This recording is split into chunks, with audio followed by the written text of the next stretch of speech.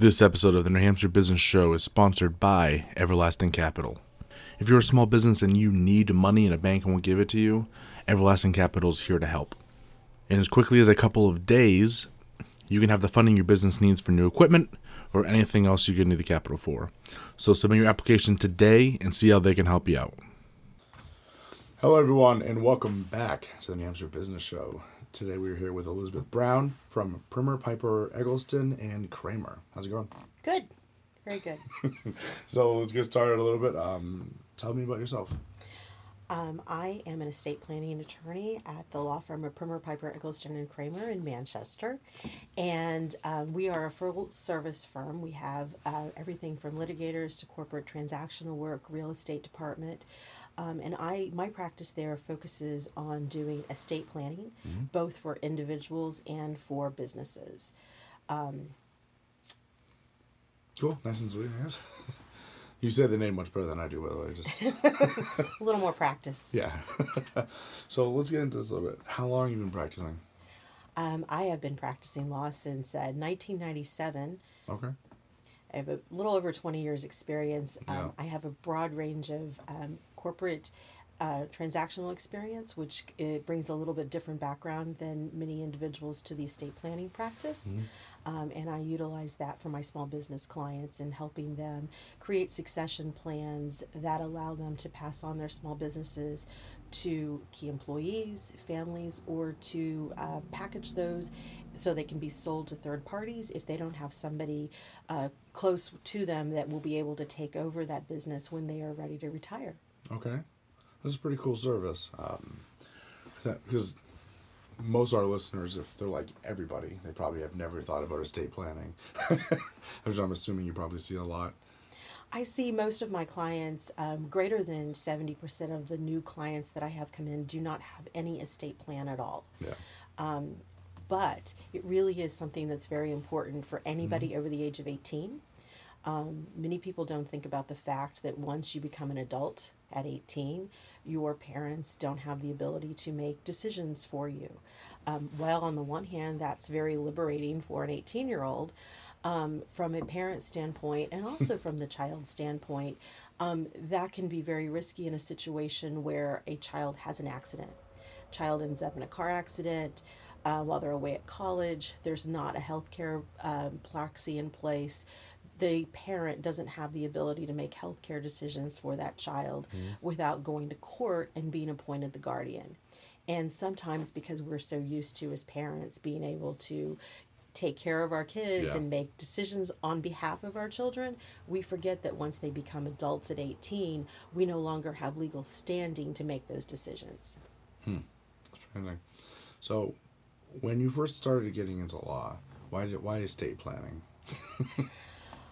Well, actually, estate planning is a very personal practice for me. My dad died when I was 8 in 1979, and I was in a situation where a little bit more thorough estate planning would have been changed my probably growing up. So I like to talk to families. No one wants to talk about leaving minor children, but it happens. It's low probability stuff, but it does happen in families, and we need to make sure that we have plans in place. And some of those are documents, wills, trust, but also we need to make sure that we have things like life insurance in place, so we make sure that we're able to replace income that would be lost if we didn't have one of the working parents. Yeah. And I think it's a great point because, just from a business standpoint, if anything happened to me, my whole business would just be kind of up in the air, and it would be my wife's job, and she has nothing to do with any of this. So she would be completely in the water about what to do. So, and beyond that, if she doesn't have a power of attorney for you, and if you were incapacitated, or if this was business was an LLC, maybe we appoint her as an assistant manager so she can continue to act on behalf of the company once you become incapacitated, or once you've passed away. It gives her the ability to step in basically immediately upon your incapacity or death and run the company. Yeah. If you don't have those documents in place, there's a delay. She would have to go to court, be appointed the administrator, and then be able to basically, sell the assets and transfer the business to somebody else. And so there's a lag there, and many small businesses lose their value in that 60 to 90 days that it takes to have the court appoint somebody with the power to transact business on behalf of the company. That makes sense. That's interesting. So, you had said earlier that about 70% of your businesses are kind of lacking in this regard. 70% of my clients that come in have nothing in place at all. Nothing. They don't have a will. They don't have existing powers of attorney, no healthcare powers of attorney. That other 30% may have done an estate plan 10, 15, 20 years ago, and it's just simply outdated. Yeah. Maybe it was done at a time when they had minor children, and now they're adults. Or maybe at the time that they did their estate plan 10 or 15 years ago, they appointed their parents to be powers of attorney, successor trustees, or even guardians over minor children. And now we're in a situation where the parents are the ones who need the assistance, so they really aren't suitable fiduciaries at any longer. And now we need to be able to appoint somebody new who has the ability to serve in those capacities. Okay. So, with your recommendation, at what point someone, say they start a business, right?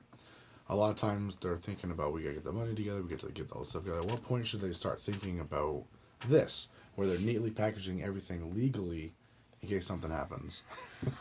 I encourage my clients who start new businesses to really start from day one. Yeah. And it's really simple stuff at day one. So if you're an individual and you come in and you want to create an LLC, and it's going to be a single member LLC, at the most basic level, let's name somebody in that operating agreement, because limited liability companies have operating agreements. They determine how the company is going to function. So we can put an operating agreement in place. And granted, it's a single member agreement. And one of the most important aspects of that single member operating agreement is actually the ability to name a manager, usually yourself, but also to name an assistant manager.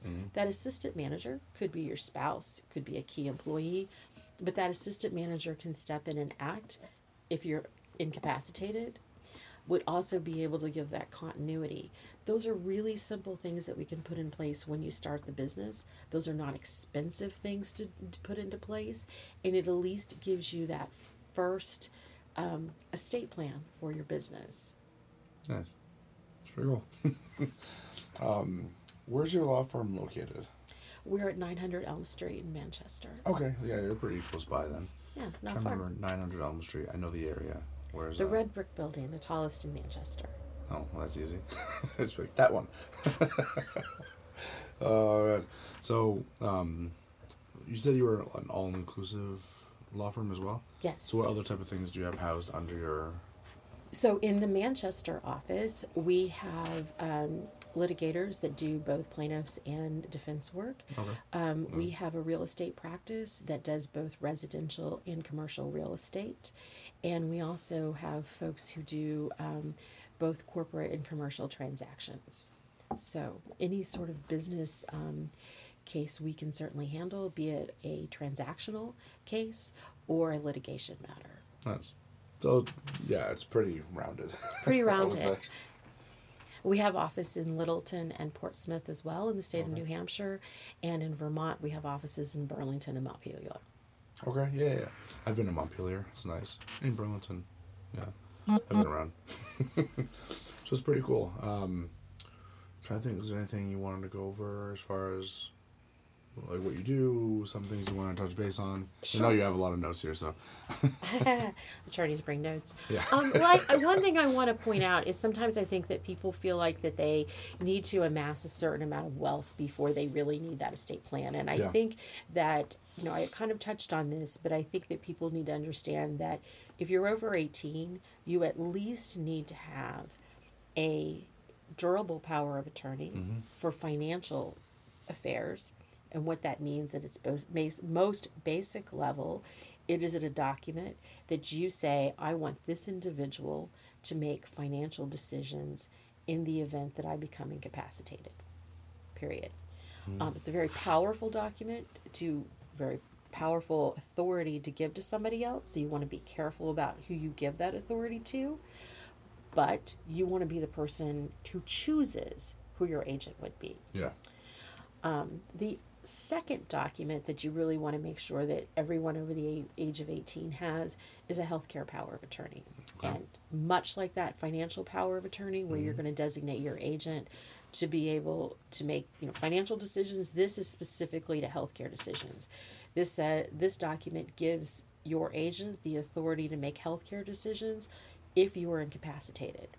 Nothing about signing that document is going to change your ability to make all of your healthcare decisions while you have capacity. But if you end up in an accident and you end up because you are heavily medicated due to your injuries, or you end up in a coma, that document would allow your loved one, be it your wife or your parent, to make healthcare decisions on your behalf. If you don't have those documents in place, your spouse doesn't have the authority to make those decisions. Yeah. So the alternative to having those documents in place is a guardianship proceeding in the probate court. It's a public process. People don't necessarily want to, do that. And also, if you end up in a situation where you could have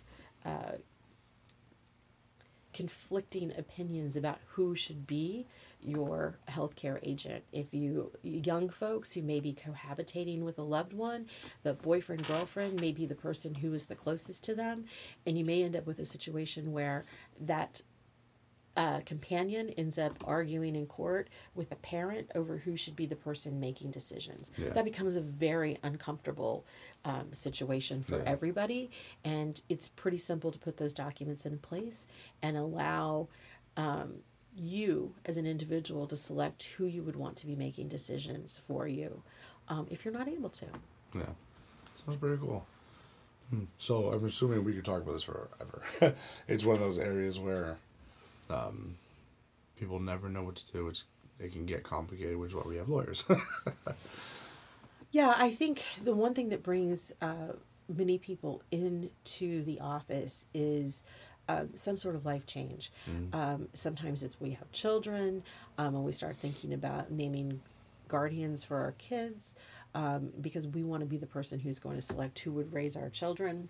You start thinking about the fact that young families often have large life insurance policies, and if you don't have a trust in place, you might end up having 18-year-old kids inherit those life insurance policies, which may be more money than an 18-year-old can logically handle. So, financial immaturity is something that many families come in wanting to talk about because they want to make sure, especially if they're going to be passing wealth on to kids, that it can be held for their benefit and that it doesn't necessarily, get spent in the ways that we spend money when we're 18. Yeah, pretty cool. Anyway, so people that want to learn a little more from you, maybe have some questions, how do they get a hold of you? Sure. You can go to our website. It's www.primer.com, and you can look at my profile there. I have my phone number and email there, and you can reach out to me. On our website, I also have pretty active blogs on current topics in estate planning and some basic information about what is involved in getting started in looking at your own estate plan. Awesome. Well, thank you so much for joining me today. Thanks. It's been fun. Thank you guys so much for listening. If you have questions about legal matters with your businesses, definitely reach out.